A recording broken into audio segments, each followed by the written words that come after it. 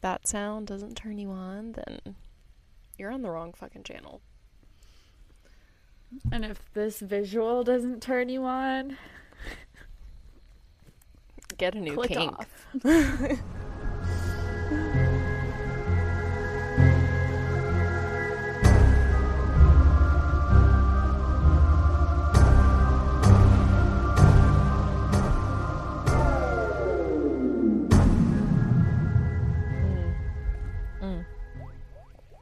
Love that fresh sip of a new White Claw.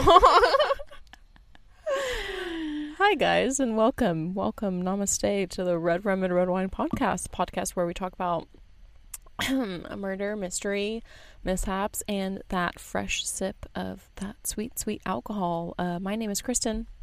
My name is Sarah. Well, how are you today? Well, how's the weather today? It's pouring White Claw in my mouth, and I'm having a fabulous time. Oh, yeah. It's pouring Art Car in my mouth. Hey, hey. Hey, hey. I only have one unopened and the one I'm drinking left of my favorite Texas beer that I can only get in Texas. Oh, shit. They don't sell that elsewhere? Hell no. So the only Texas IP, well, not the only, but the only, like, well-known Texas IPA that I can usually find in my area, not all of New Mexico, is Hopadillo, which is a still great beer. It's not bad, but you can only drink so much of it before you get tired of Hopadillo. And, yeah, they don't sell St. Arnold in New Mexico. Well, St. Arnold either sent us some free shit or get on that. But yeah, so after Sarah's story, I meant to do something a little brighter, if you will, a little lighthearted, easy breezy, beautiful cover girl, and you know, it has to be like my FBI agent that's stalking me. I think he saw me stare at an email from my local library a little too long and he just like happened to drop this guy into my lap because I got an email from my local library about them remembering the Holocaust, and when I happened upon my next Google search, this guy just so happened to come up. And unfortunately, he's the serial killer that, you know, no one ever taught me about during the Holocaust. So I just thought I would enlighten us with a little bit. It's like an extended drunk mystery in history, only it's about a fucking serial killer, and it's fucking terrible. Ooh. Yeah, sorry to darken your night. I'm not going to make it any easier for you, but... Well, you know, we haven't covered a serial killer in, He definitely fits ever? the bill. No, we have, for sure. I was like, I can think of a few. Okay, I'm like, it was so long ago, I don't remember. Who can remember? It's like we're 50 some odd cases in. Come on. But today I'm going to be talking about a French serial killer named Marcel Petiot.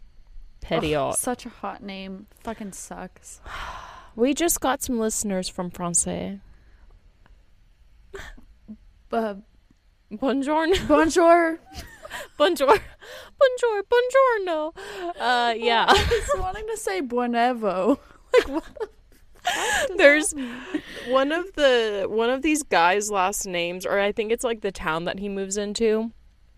It's such like a Mexican word that I want to say, but I'm like, we're in France, so don't excuse us. Hopefully the people that do listen that are in France don't click off as soon as we start talking about y'all, but love you. Thanks for the listen. So I am going to save my ass here. His name is Marcel. Without a doubt, it's Marcel. But I know when I started writing kind of like off memory some of the facts, I don't write Marcel. So if by some chance later on in the story, I like say Marcelio. I say Maurice. Marcello. Yeah. Like, I was looking through it and I was like, Kristen, that's not his name. I am so sorry. His name is Marcel. But also he's a fucking serial killer, so like the least I can do is not properly remember his name. So like what does it fucking matter at the end of the day? But for what it's worth, his name is Marcel. If you're like listening 30 minutes later and you're hearing something else, that's just like me being me. Hello. So our Marcel, our main character, he was born on January 17th of 1897 in Auxerre, Yonne, France. So we're in France. I'm going to be saying a lot of words wrong. And this is also way back in the day. So Well, and also his birthday is coming up. Not that any of us give a fuck, but dude, not that any of us should care, but he has the same birthday as Betty White. what a disgrace to her. That's actually kind of, yeah. I didn't click until just right now, but that's fucked. Yeah, I'm sorry, Betty. No, yeah, because they are not the same. Not the same. Two different sides of the astrological sign, bro. Because Marcel was described as an not surprisingly, seeing as what he accomplishes, but he's described as a very intelligent child. So at the age of 5, it was said that he could read at a 10-year-old level. So impressive. Yeah. But that didn't stop him from being quote unquote weird, because he liked to torture small animals to death. Of course. And if that wasn't enough for your little myriad triangle bullshit, there was also some bedwetting that he liked to do. Oh. Along with some sleepwalking and convulsions that were said to have happened early on in his childhood. You say myriad triangle? I'm sorry. It's the McDonald's. McDonald's. And hello, my name's Kristen. I'm a fucking idiot. It was really hard for me to get any information on how his parents were towards him, if it was anything of like an abusive household or if he had a rough childhood. But what I could get was that, it seems more like it was his mental health that was the issue, not so much his household or his living situation. Right. I do believe his dad was a postman, and it seemed like his mom was a stay-at-home mom. So it's hard to say if there was anything abusive or negative going on in the house. But do you know if he had siblings? I don't. Oh, yes. He has a brother. I don't know if he has other siblings, but I do know that he has a brother. Nice. That's why I asked, just because sometimes, a lot of times family can come into play, but it does not always. So that's just why I asked, just to get a, even siblings, like if his brother was older and he was like a bully towards them, who knows? But that's not always the case. Sometimes people are born purely with tendencies that are not within the triangle of McDonald. Most or the one thing that I read in a college classroom setting, was the one time I took a psychology class high. But there was a gene that was proven, I guess, like among adoptive families or like adoptive children or something of that sort, where they were able to find a specific gene that was in people that tend to have be violent or like serial killers or something like that. I don't have the exact quote, so don't come for me or anything like that. But what they were able to find were that if you had a set of twins, let's say, that had this one specific gene, if they were raised in a normal household, they would not commit these crimes. Whereas if they were born in any type of household with anything resembling trauma, they would go on to commit these violent acts. Yeah. So that's why when we see in criminal history a person committing a random act of violence and they have no history of trauma in their past, we're really surprised because it's so rare.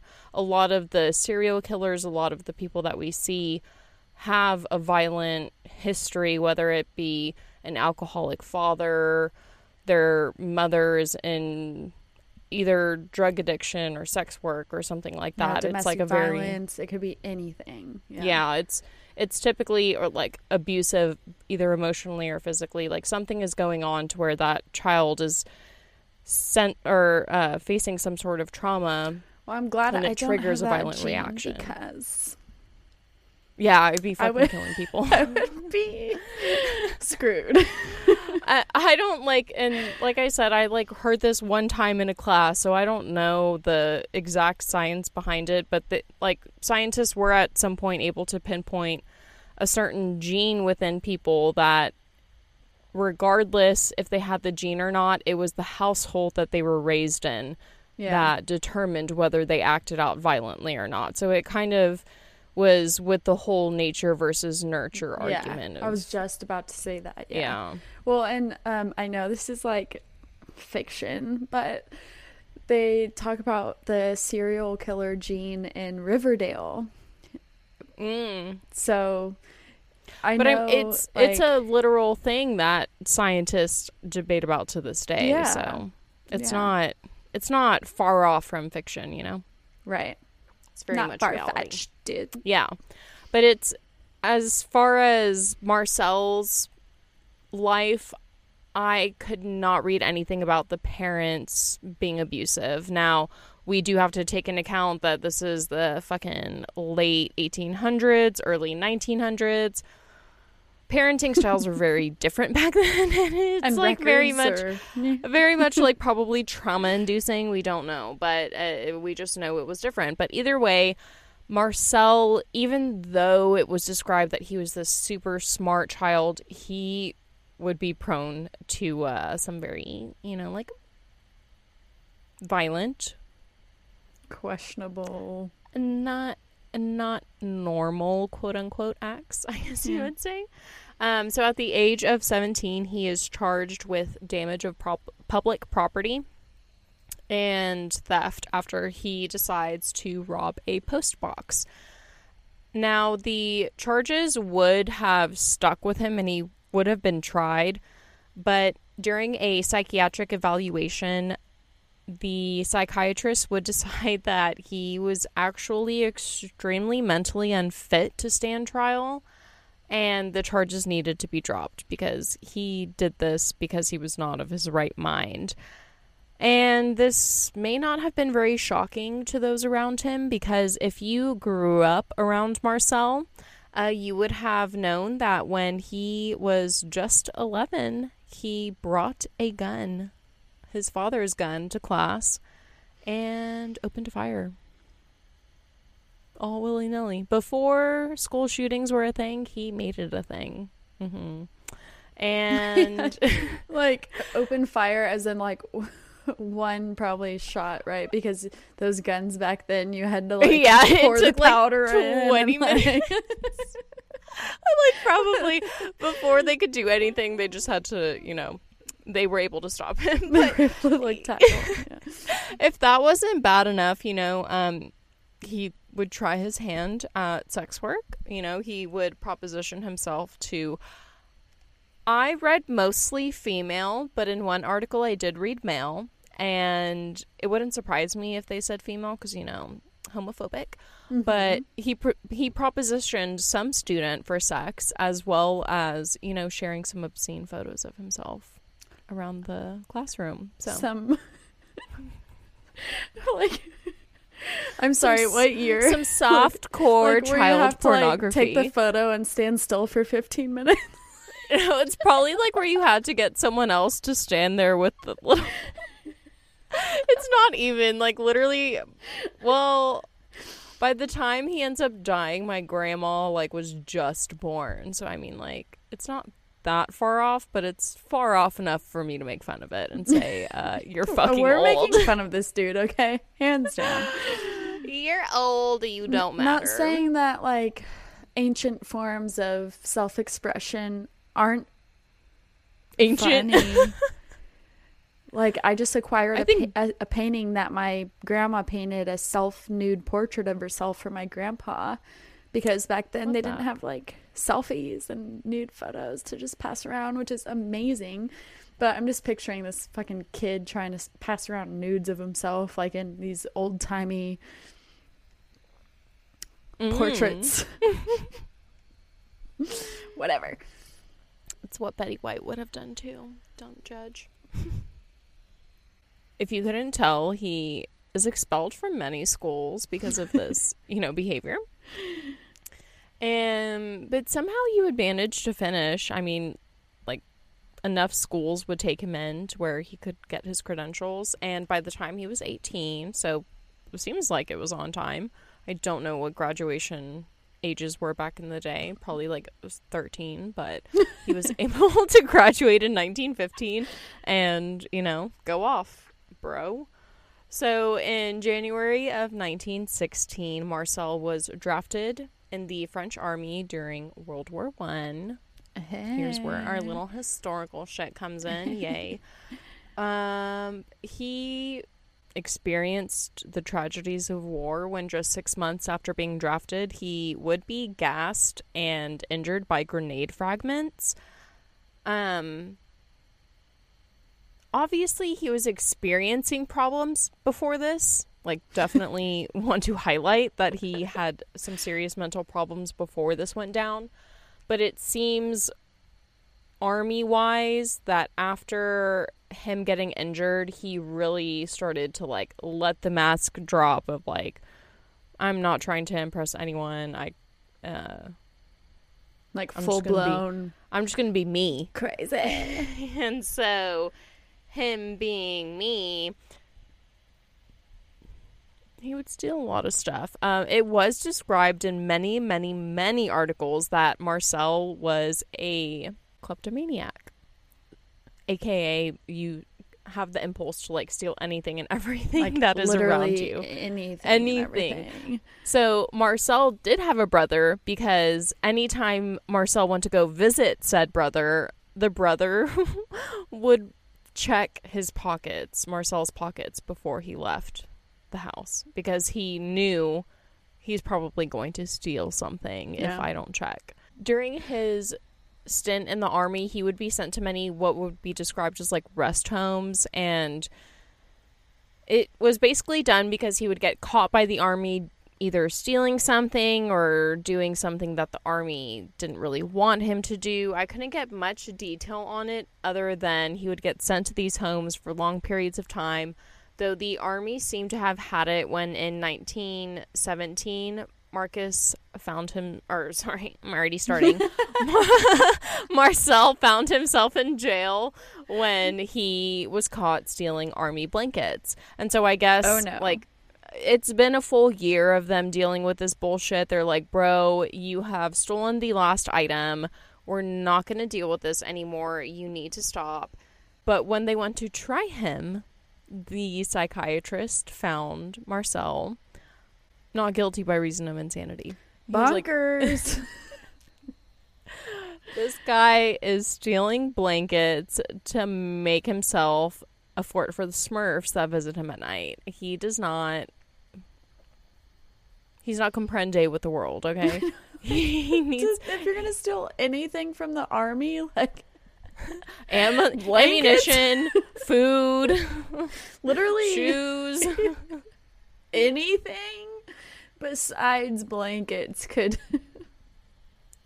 Whatever. Maybe they were really good blankets, but that's very doubtful back then. He wants to break the Guinness World Book of Records for biggest blanket fort. Okay, he is on a fucking mission, and he is not going to stop until he finishes his fucking blanket fort.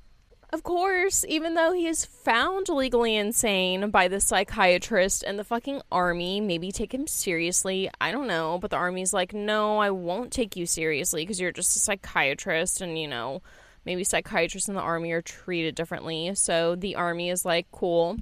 You're found not guilty. Doesn't matter by what reason. We're going to let you back on the front.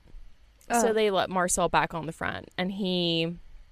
I don't really know how long he lasts, but I know that he does not last because he has what is described as a mental breakdown. Yeah, and like when you say let him back out on the front, as in like they let him back into active duty and the like fighting. So they give a shooting. Psychiatric, a diagnosed mental ill man a gun and let him fight a war. Okay, it's very beautiful. It's great. And you see that it's beautiful because what does he do with that freedom? He fucking shoots himself in the foot. Oh no, I got shot in war. I can't fight anymore. He Jesus. I couldn't get like a detailed version of what happens, but I know that he kind of like freaks out and just shoots himself in the foot. I guess and he has to be hospitalized after. So it was a very obvious cry for help, but I don't have the only reference I have to mental health in Francais in France is an episode of Dynasty where Falcon's brother gets stuck in a mental institution even though he's not mentally insane in like fucking season 3 or 4 or something like that. So it's like foreshadowing maybe, but is it the best depiction? No, I don't think so. So it's I don't know how it is. But with these events that go on, France is just as fucked as the U.S. And, we have no representation of mental health advocates in France during this time, obviously. During any time that is not or, like, post-fucking 2020. I mean, even nowadays, people care more, but does it improve conditions? No. So, once Marcel has this mental breakdown and shoots himself in the foot, they're like, the army goes, oh, that's cause for a discharge for abnormal behavior. And so, in March of 1919, they go ahead and discharge him after he is diagnosed with amnesia, sleepwalking, depression, and suicidal tendencies by a psychiatrist that was treating him in the René's location after he had his quote-unquote breakdown. Cut the quotes out. It was a fucking breakdown. So after his breakdown, the psychiatrist said, hey, all this is wrong with you. And they were like, yeah. And on top of that, the psychiatrist goes, hey, by the way, all of this is wrong with you. I highly, highly recommend that you go into an institution and, institutionalize yourself. You need some serious help. And so Marcel goes, cool story, bro. I'm going to go apply to medical school. I'm going to go get accepted. And I'm going to go work at an insane asylum instead of submitting myself as a patient into one. And we let it happen. The public lets it happen. So he gets accepted into the school, the Faculté de Médecine de Paris, and I do not know how schooling systems worked back in the day. Barely know how they work now, but it concerns me that it only took him 8 months to complete this degree. I did read in a lot of places that he was in an advanced program, but even then, that is a little too advanced for me.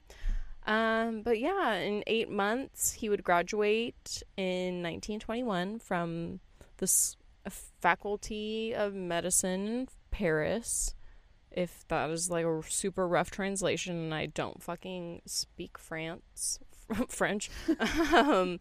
But yeah, he graduates, and it just really gives me faith that I one day too will graduate grad school, because if he can do it, I sure as fuck can. Hell yeah. Go that us. should give That should give you ambition, if anything. And after obtaining this degree, he would set up shop in a town called, this is where my Mexican wants to come out and call it Villanueva, but it's Villeneuve-sur-Yonne. And he would set up his medical practice and surprisingly become a really popular figure in the town. And like, this is where this part of the story makes me think that, okay, so all of the popular people in this world are fucking mentally ill, because everywhere this guy goes, he thrives. Foreshadowing. So he gets into this town of Villeneuve, or however you pronounce it, and he becomes super popular. He gets a lot of medical clientele. I don't necessarily know when he gets married, but I do know that this location is where he claims his first victim. Because you see, maybe it's like the popularity of him coming into town and being the new hotshot. He quickly gains a lover through one of his patient's daughters. So her name is Louise de la Veuve. I'm probably saying that wrong. But she went missing in 1926, and a lot of people suspect that Marcel was the guy behind it. The only evidence to go around Marcel potentially being the person that killed her was, one, when they first started dating, Louise's house mysteriously went ablaze. That was weird. Everyone ended up surviving, but shortly after, neighbors would report Marcel leaving Louise's house with a large trunk and putting it into his automobile. Okay.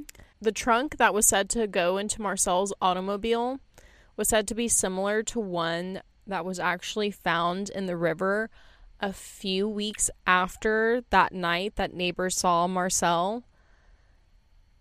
And this trunk that was pulled out of this river had the decomposing remains of a young woman that was never identified. Okay. I'm going to say it's probably because it was like the mid 1900s and like DNA obviously like not a thing. I don't even think like internet's not a thing. Not we don't know even anything. close. We don't Yeah, know. like, literally, what is DNA? Barely just learned what hand washing was. Come on. So like DNA, not a thing. But it's pretty fucking obvious who it would have been. And I'm like, okay, at this point, like, come on, let's someone look into that.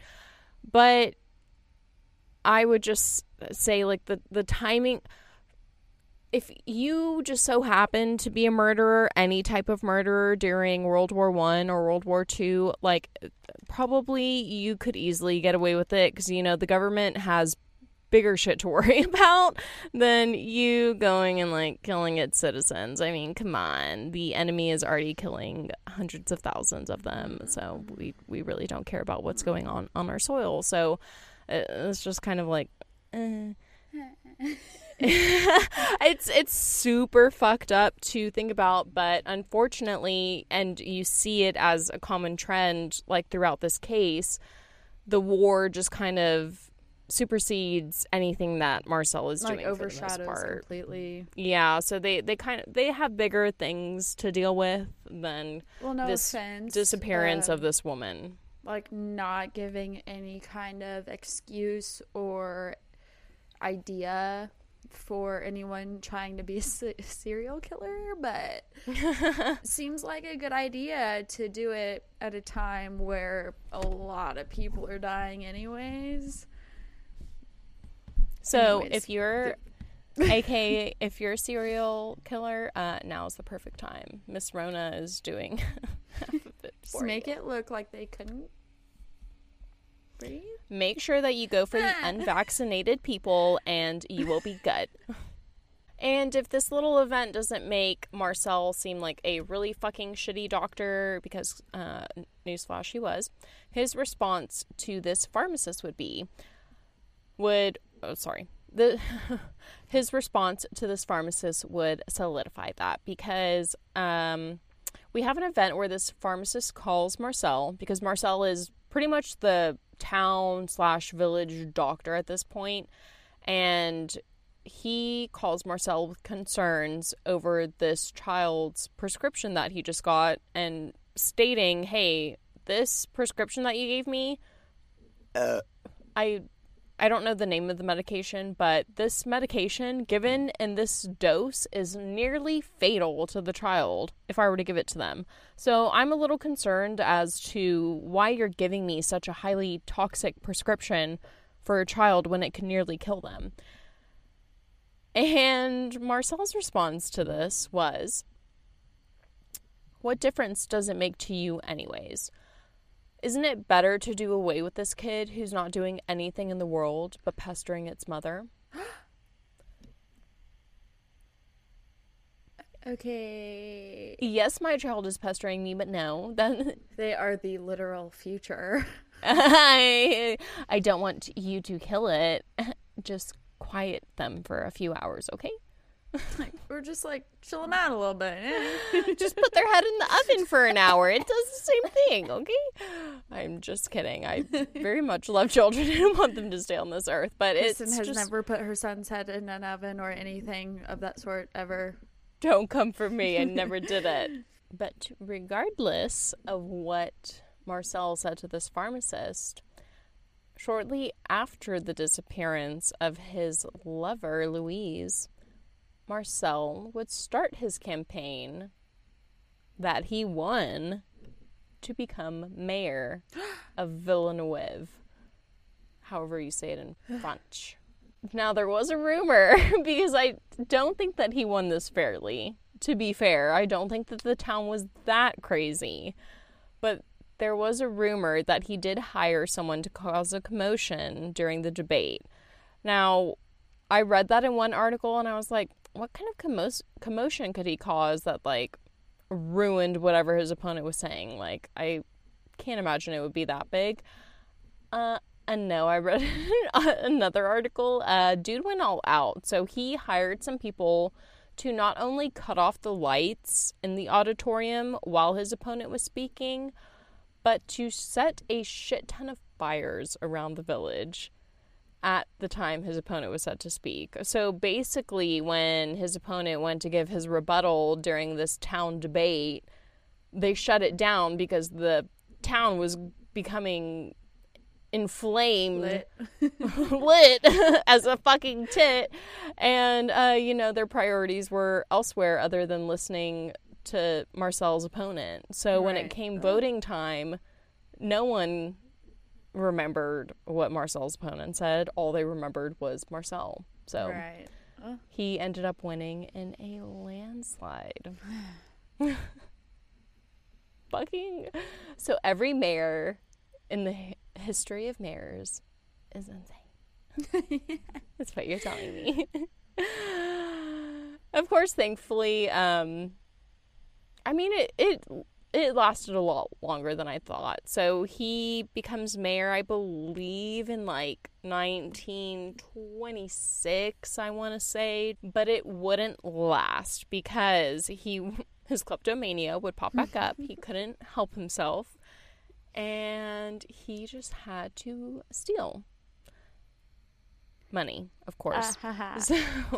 And I will say right now, because I didn't write it down, he was also accused of embezzling a lot of money through medical patients. Like, he would do the thing that some insurance or some doctors are doing right now.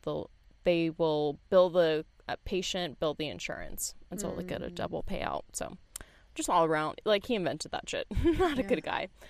But in 1930, he would be accused of embezzling money from the city. They would put him on like a 4-month suspension or something like that, kind of like give him a little slap on the wrist. And mysteriously, the patient or the person that had accused him of embezzling money mysteriously vanished around that time as well. Oh. And then he would officially be removed as mayor after his suspension in 1931. though that did not stop him from shooting his shot at becoming the local counselor, which, again, he won and became local counselor, though, again, it did not last long because he would later be convicted of stealing electrical power from the town. Don't even know how you do that, but he did that. So, yes. In 1933, Marcel, his wife, and their young son, because he did get married and apparently procreate at this time, would move to Paris, and he would, from there, set up his medical practice at 66 Rue Caumartin, and again, surprisingly, not surprisingly at this point, become very successful in his job. In fact, it was while he was becoming super successful in his town that he was also continuing his double life of committing various crimes throughout the new town that he had just moved into. He's a fucking scam artist, like straight up. He really is. But so it's like, thankfully, not thankfully, because I didn't really do anything. He would become institutionalized for his kleptomania problems when he moved into this town. But kind of like I had mentioned, when World War II broke out, people had bigger things to deal with and worry about. So they just kind of like released him. They were like, you don't really have to be institutionalized anymore. We'll kind of let you go. And for those that don't know, aka me at the beginning of this episode, World War II did start in September 1st of 1939. So after 1939, they kind of stopped giving a shit about what Marcelo was doing and kind of just let him roam free. He was allowed to do whatever he wanted at this point. No one was really worried about what he was doing. In March of 1942, you have two people that mysteriously go missing. These two people are Jean-Marc Van Bever and Marthe Kite. Now, Jean-Marc is an addict who, I did not mention this previously, but again, what's his name? Marcel is a really fucking shitty doctor, and that includes him selling and prescribing illicit drugs to, if you couldn't gather from the child, people that don't really fucking need it. Yeah. So Jean-Marc was an addict who got his supply from Marcel. Now, when John was arrested for drug charges, like randomly on the street, as a way to get out of his sentence, he would say, hey, Marcel was the one who gave me these drugs. You know, he's the doctor that I get it from, yada yada. And the police were like, oh, curious. Marcel, what's up? We're going to arrest you. And Marcel's kind of like, well, fuck, I'm literally about to go on trial. But just 3 days before the court date, Jean-Marc just so happens to go missing, and no one can find him. Like, was he in jail at the time, waiting? Or no, he was... I guess, like, he was out on bail. Okay, I'm assuming that makes sense. bail was still a thing, yeah. But he... yeah, went missing.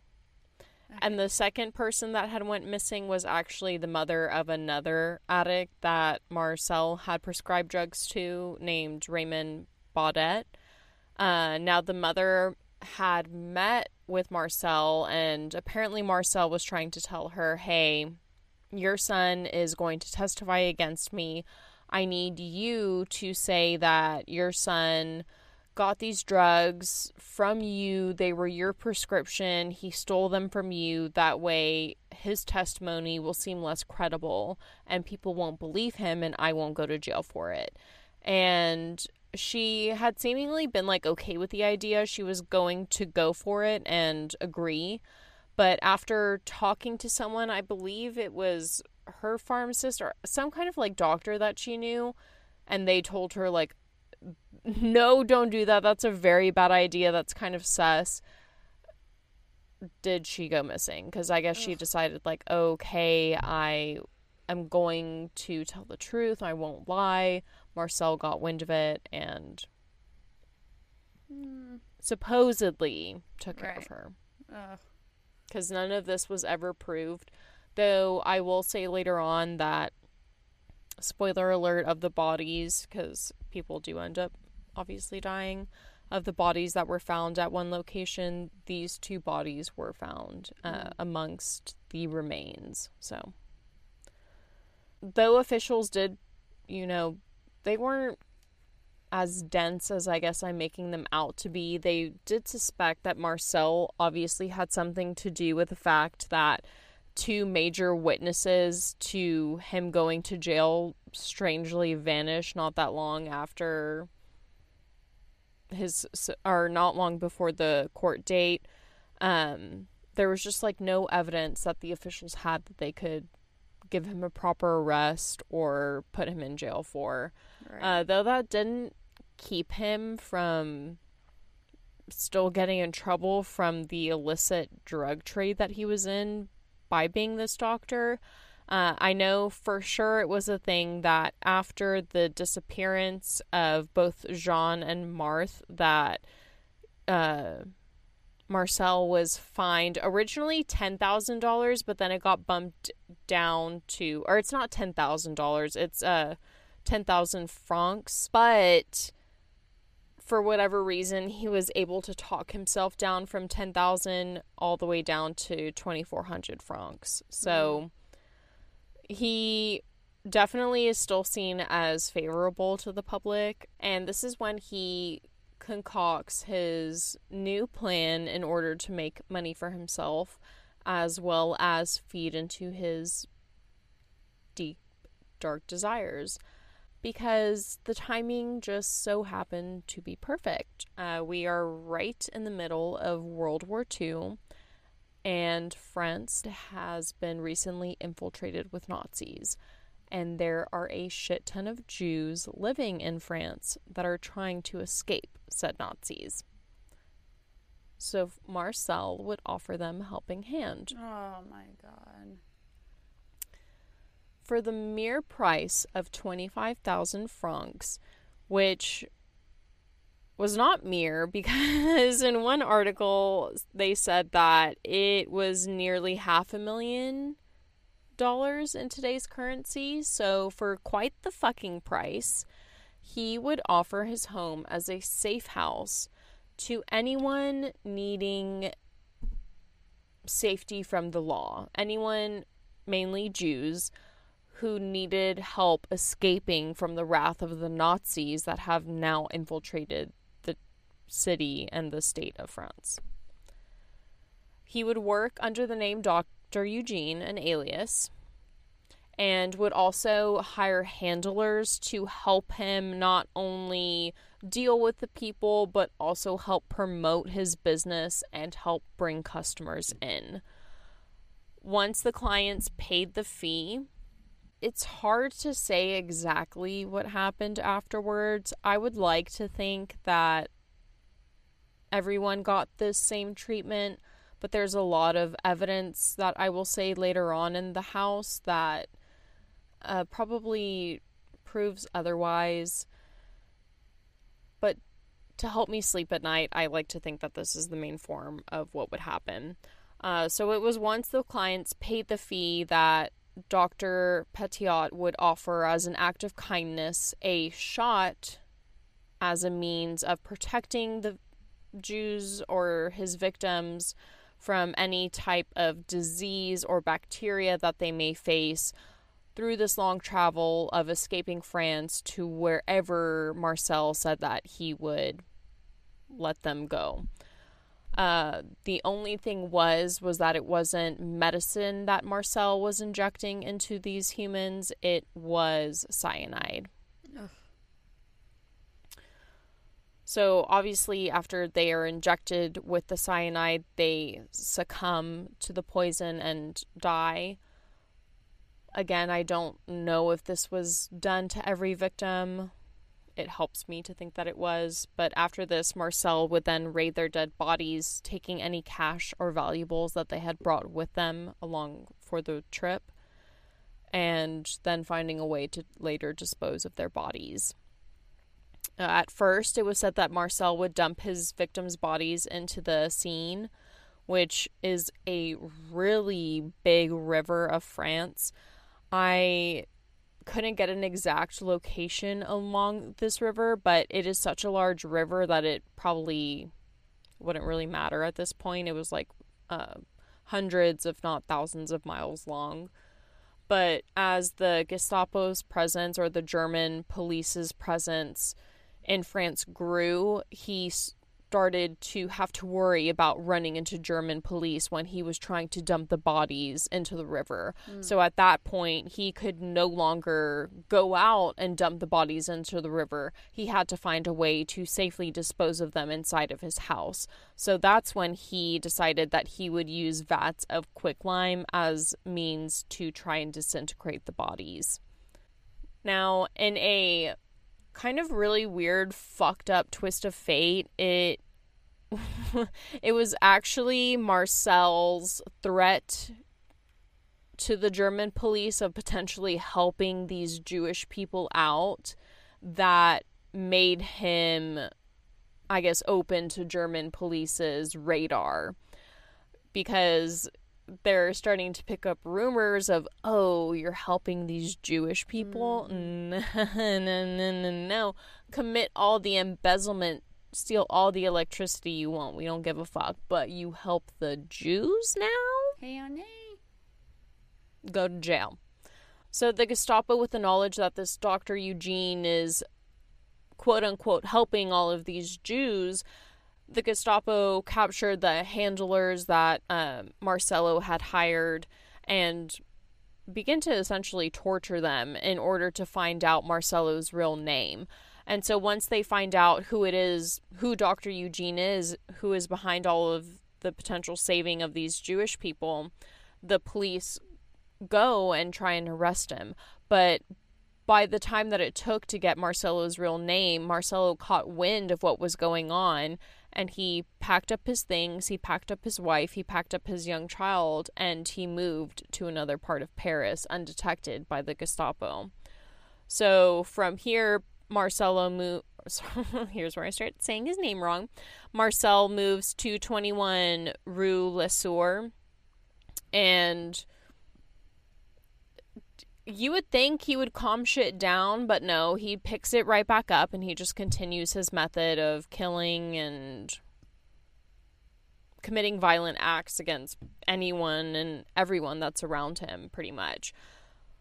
So this would continue until March of 1944, when neighbors would start to notice a foul-smelling smoke that was emitting from Marcel's house. They would wait 5 days. So 5 days of this smoke emitting this foul stench before the neighbors decided enough is enough. Screw the friendly normality or the whatever. Like, I'm done being Mr. Nice Guy. I'm going to go up to Marcel's house and ask him to stop burning whatever he's burning. But once the neighbors arrive to the front door, they're not greeted by Marcel, but by a note that states that he would actually be away for a month, and that if anyone needed to contact him, to simply forward his mail to 18 Rue de Lombards in Auxerre, which I believe is where he was born. Okay. Thankfully, the neighbors are like, no, fuck you. I'm not waiting a month of me smelling these fumes. For all I know, your house could be on fire, and that's what's causing it. Or, like, the smoke could be something dangerous burning, and I'm, like, gonna fucking die. Like, I don't care. Especially if you're not home. Like, it's even more concerning. Red flag. Red flag number 1, you're not home and there's smoke emitting from your house. Continuously, like, okay. For 5 days, I'm calling someone. So, the neighbors decide to call the police. And when the police arrive, the neighbors actually tell them that Marcel has a residence that's just about 2 miles away from this house. And while they're telling him this, they also say that they have noticed some really fucking strange behavior going on in this quote-unquote empty house over the past 6 months. The events that they described were that of a horse cart arriving at night, as well as 2 trucks coming in and removing what was described as 47 suitcases in the first load and 30 to 40 heavy sacks in the second. Oh my God. After hearing this information, and I don't know if they went to the house that was 2 miles away or not, but after gathering this, they decided to call Marcel and ask him, hey, you know, what the fuck is up? There's some smoke emulating from your house. Just thought you should know that you might be worried about that. Yeah. And the first thing Marcel asks is, have you all gone into the house yet? And the cops are like, no, not yet. We just wanted to call to let you know what's going on. And Marcel is like, cool. Don't go into the house. I'll be in there in 15 minutes. But whatever you do, don't go into the house. Ugh. Please. Red flag. And so the cops are like, okay. And so they wait. They actually wait. They wait the 15 minutes. They wait a little bit longer than that. It said half an hour to an hour in most articles. They wait for Marcel. And he does not come. By that time, the firefighters are there.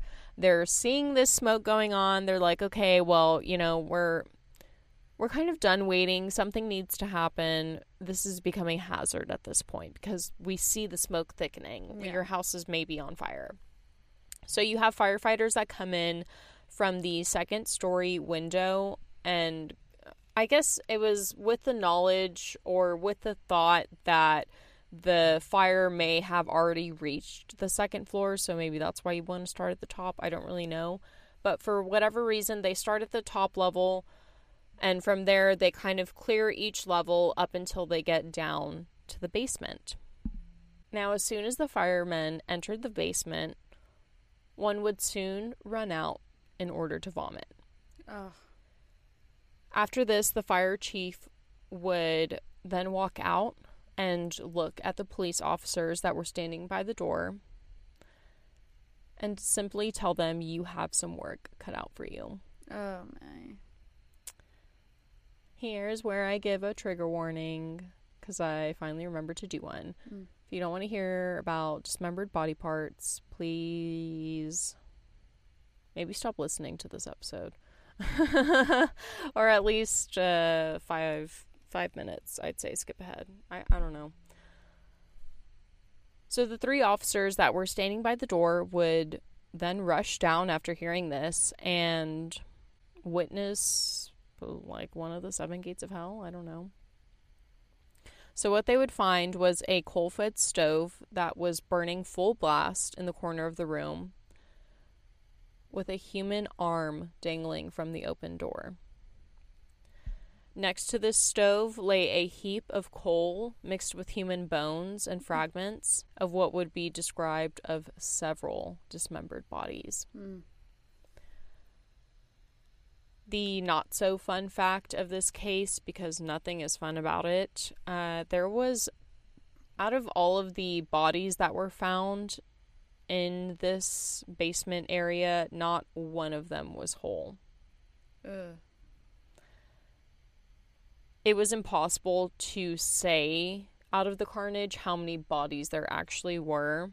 Yeah, well, I'm guessing he had to chop them up to, like, fit them into the furnace or the fireplace or whatever. Yeah. Though I guess what they did put together of the body parts that they did find, they would say maybe around 10 bodies. It would be said that there were 33 pounds of charred bones found on the scene, along with 22 pounds of unburned fragments and 11 pounds of human hair, with which 10 whole scalps were a part of. They also found 3 garbage cans filled with pieces that were too small for them to identify. Faces? Pieces. Oh, pieces. Pieces. Sorry. Still terrifying. Still. Ugh. The oldest victim would be described to be around the age of 50, while the youngest was said to be around 25. And like I had said before, the remains of Jean and Marthe were among these remains. So this is when you find out that officially they have died, and it was Marcel who killed them. So while the discovery was being made of the carnage, it's literally can't be described as anything else, Marcel would show up onto the scene riding his bike. Hey guys. And when he pulls up, he goes, "Oh, this is serious. My head could be at stake." He's pretty right. He would then spin this tale to officials on the scene that these bodies, it's not what it looks like, guys. These are bodies of the resistance. These are the pesky Germans that we have been fighting. These are the traitors of the French soil. They have disrespected the name, and I was merely doing a service by killing all of these traitors for y'all. It was my patriotic duty. And the cop said, "Okay, checks out. It's fine. It's fine. You're fine." I almost spat out my beer. Yeah, they let him go. He was able to walk away. They found a human fucking arm hanging out of a little stove, some human charred remains off in the corner, and they said, "Yeah, buddy, checks out to me, A-okay. You can walk on home. Go on your little bike and left foot, right foot, left foot, right foot." Yes, I too had that same reaction. So it was very much the traumas of the war, it seemed, that was to blame. I literally, I don't, it's not even one of the most shockingest things that happens, unfortunately. It's just kind of like, it was a different breed back then, you know. We experienced generational trauma because this is how our grandparents were raised in this kind of environment, you know. So it all makes sense now. Anywho, after they let him go, they found the continued horror that was in his house, because I don't know how they didn't search the whole house afterwards, because I thought they cleared it 4x4, but they didn't, because after they let him go, they continued to find even more carnage in Marcel's garage. So there would be more vats filled with quicklime and human remains, with one vat being said to be filled with what was said to be recognizable scalp and that of a jawbone. There was also a pit that was found in a stable on the land that was said to be filled with quicklime and obvious corpses that were said to be going through various stages of decomposition. And somehow it was not found the first time. Don't know how, but in a staircase that was leading from the courtyard into the basement.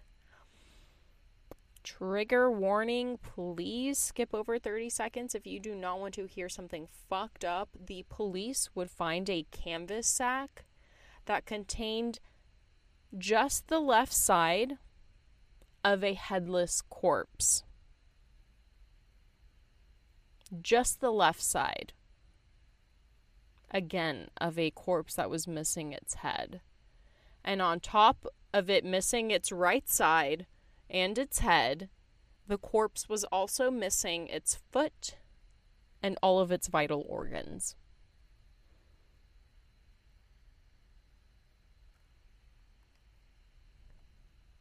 Okay. I needed a second to digest that. Yeah, so, like, I wonder what one would do with half of a And, like, why is corpse. that necessary? It's not like, you mean like straight down the middle, right? Like, From what it was described, it's how, not like, how does that even benefit anything? What would you do with any of that? Why that is that a isn't thing? at that point. It's not even overkill. It's more of like I don't even know what to say to that. It's like you just want to see what the inside of a body looks like. It's like you just want to fucking play. Yeah, Ew. you're playing with Play-Doh. At this time, some commissionaire is put on scene, obviously, because like no one has probably ever seen this aside from like a war scene. Like, what the actual fuck is going on? Right. So they have this 33-year veteran that they put on the crime scene, and as soon as he arrives to what is often called the death house in the articles, he sees what is so properly named as a house that is literally built for death. It's like, sorry, my light went out. So inside this house, Commissioner Georges Victor Massou would find a sink that would be described to be large enough to fit a human body. That way they would be able to properly drain the body of blood without, making a mess. A fucking course. It was also said, and this is the fact that unfortunately I think Marcel did not use cyanide or that method of cyanide injecting into every victim. There was an octagonal, what's that word? Octagon is 8 sides. Yeah. There was a octagonal chamber that was found in the house that was soundproofed and also had shackles that were mounted to the wall, along with a peephole that was found in the door, the only door that was going in and out of that chamber. Ugh. Commissioner Georges Victor Massou was at this quote-unquote death house that he had actually sent a message out to the police of Paris at 1:30 in the morning. So dude left no time. As soon as he saw what was described as in this house, he sent out a telegram and said, "Order from German authorities, arrest Pediot, dangerous lunatic." Ooh. So after the Paris police got this message from the commissioner, of course they were on their way to go arrest him since they had his known location. But since this telegraph had the words "order from German authorities," a lot of the French police were hesitant to go and arrest Maurice, because when they saw the words German authorities, they thought, oh, well, this means that am I saying his Marcel, not Maurice? This meant that Marcel was actually a part of the French resistance and that he had been killing the German traitors all the time. I mean, why would the German authorities want this guy dead unless he was, killing German soldiers and they would want it as some kind of act of revenge? So when when the French police first heard of this order being ordered to go and kill Marcel, they were like, no, like, he may kind of be like on our side. We don't really want to capture him. So they would kind of, drag their feet and I guess take enough time for Marcel to figure out what was going on, because as soon as they would arrive to Marcel's house, just like the last time, he was gone. Simply vanished into thin air and no one could find him. He also has impeccable timing because the invasion of Normandy just so happened to be in June of 1944. So, like I said, if you want to commit a crime, please commit a crime when there is a lot of like war and distress going on in the world, because people tend to not care about what you're doing because they just kind of like did not care about searching for him. They had, again, bigger things on their mind. So it really takes until, again, like, Marcel has this fucking weird habit of like, he has to be well known, he has to be well loved. It's that same thing that got him fucking voted in as mayor, voted in as the city chancellor, counselor, whatever I said. And now that he has successfully been able to hide from people for months, he's like, oh, no, this isn't enough for me. I need to be a part of the French resistance, even though I was like fucking killing Jews not that long ago. And not only did he join the French resistance, but he actually became, surprisingly, not surprisingly, fucking great at it. So great, in fact, that one of the French newspapers in the area decided to like write this expose on him of being like, oh my God, he is such a good fighter. He's doing so much for us. Like, go Marcel. Except in the newspaper, he wasn't going under the name Marcel because, of course, he's hiding under some fake alias, and he had grown out his hair and beard at this point and was trying to be a completely different person. But this didn't stop people from looking at that paper and going, I know him. Yeah. And telling authorities, oh, hey, he's actually in Paris and he's actually like right down the street. So when he was at a train station in February of 1944, someone would actually recognize Marcel, alert police, and this would finally lead to his arrest.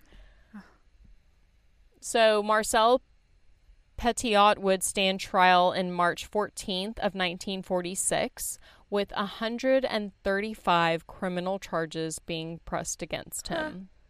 Amongst those, of course, including murder.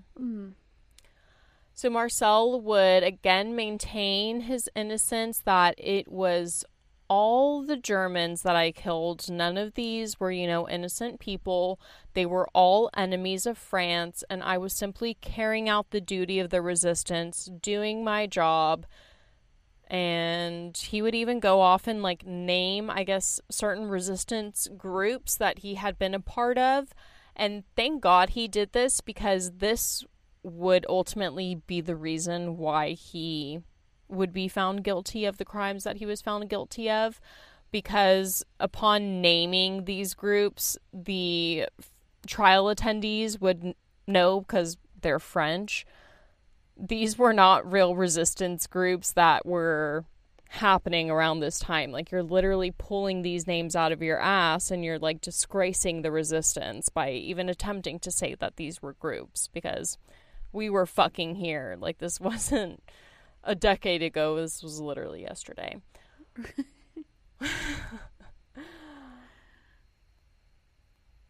So during the investigation, they were able to prove that Marcel had stolen from the victims that he had killed.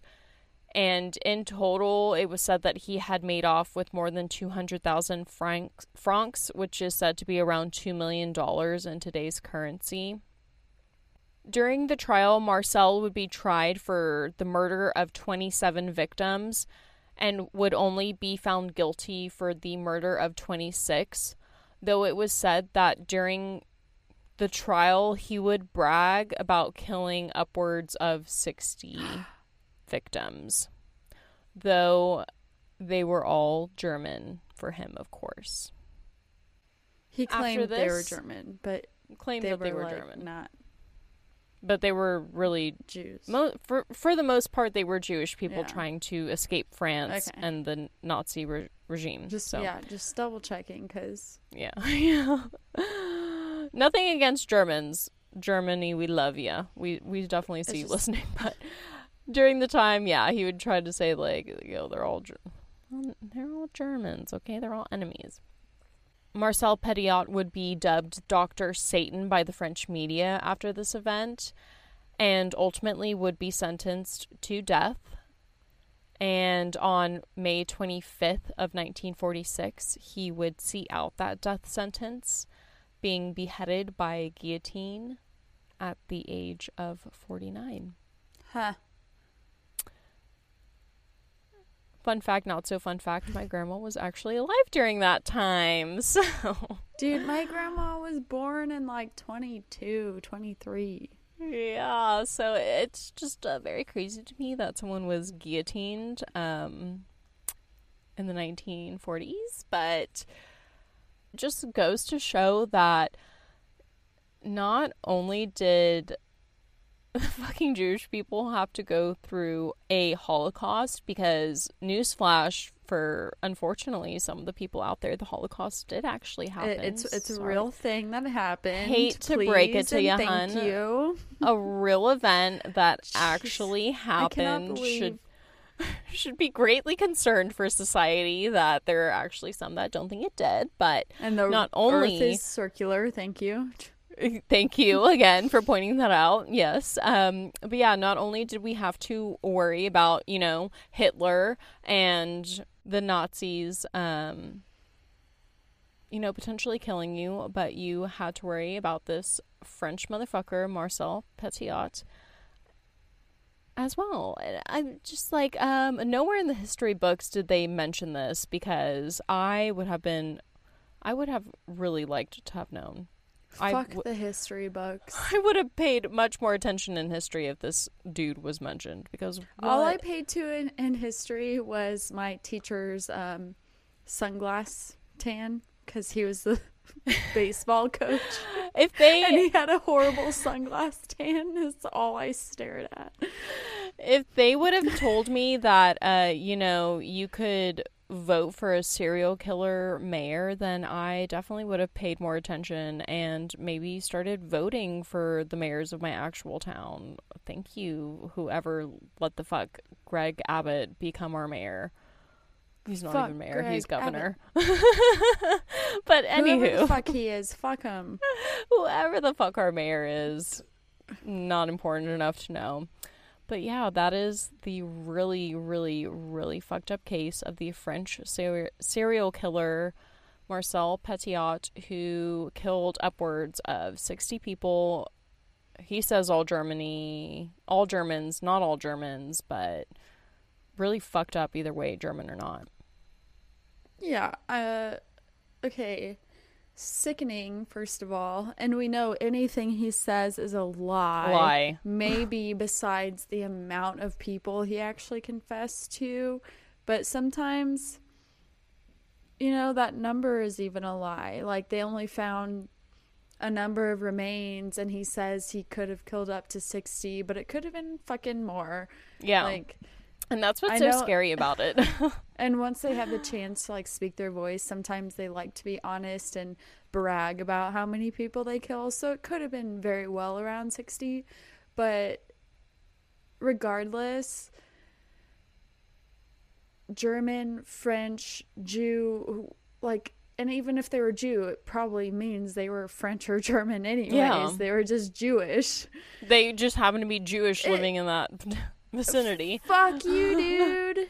What does it fucking matter? He's trying to hide under the guise of being on the side of the rebellion or whatever. The right side. It literally does not make what you're doing okay. No, at all by any means. It's just obviously when you hear the amount of people that this guy has killed, it's shocking. But when I started to read his adult life after particularly he had killed people, I was very shocked. I was, very surprised at how long it took this guy to get caught, and the fact that he was allowed to, become mayor and then chair a counselor. He was so many things. He was a doctor. He was a mayor. He was popular. A husband. A father. How can this guy graduate medical school and become popular? And I am 27 and barely have 2 friends. I'm just real curious as to how God lets that guy become socially popular, but I am fucking struggling.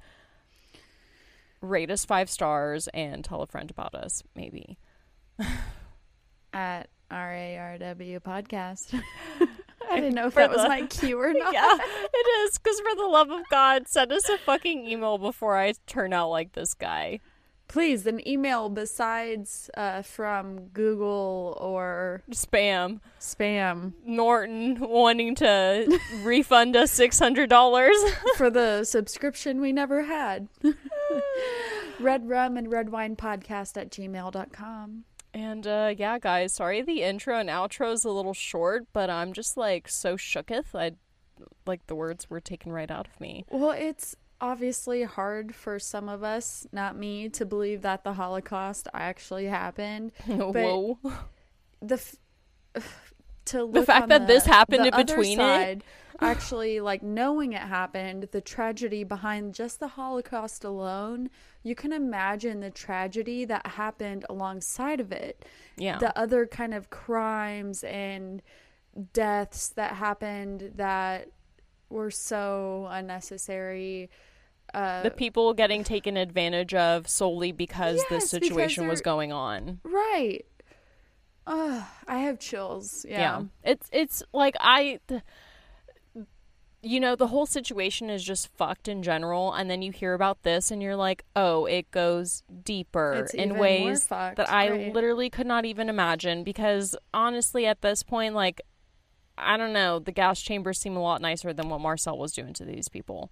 I'm just like, holy shiitake mushrooms. There's no good end. The generational trauma is so severe in this case. I feel it. I would die for some shiitake mushrooms right now. Well, sorry. On that note, get yourself some shiitake mushrooms and please do everything that you can to forget about this case, but not the Holocaust, because it did happen and you can't deny it. It was real, people. Yep. Cheers to fucking that. Cheers to not the Holocaust happening, but to remembering that it happened.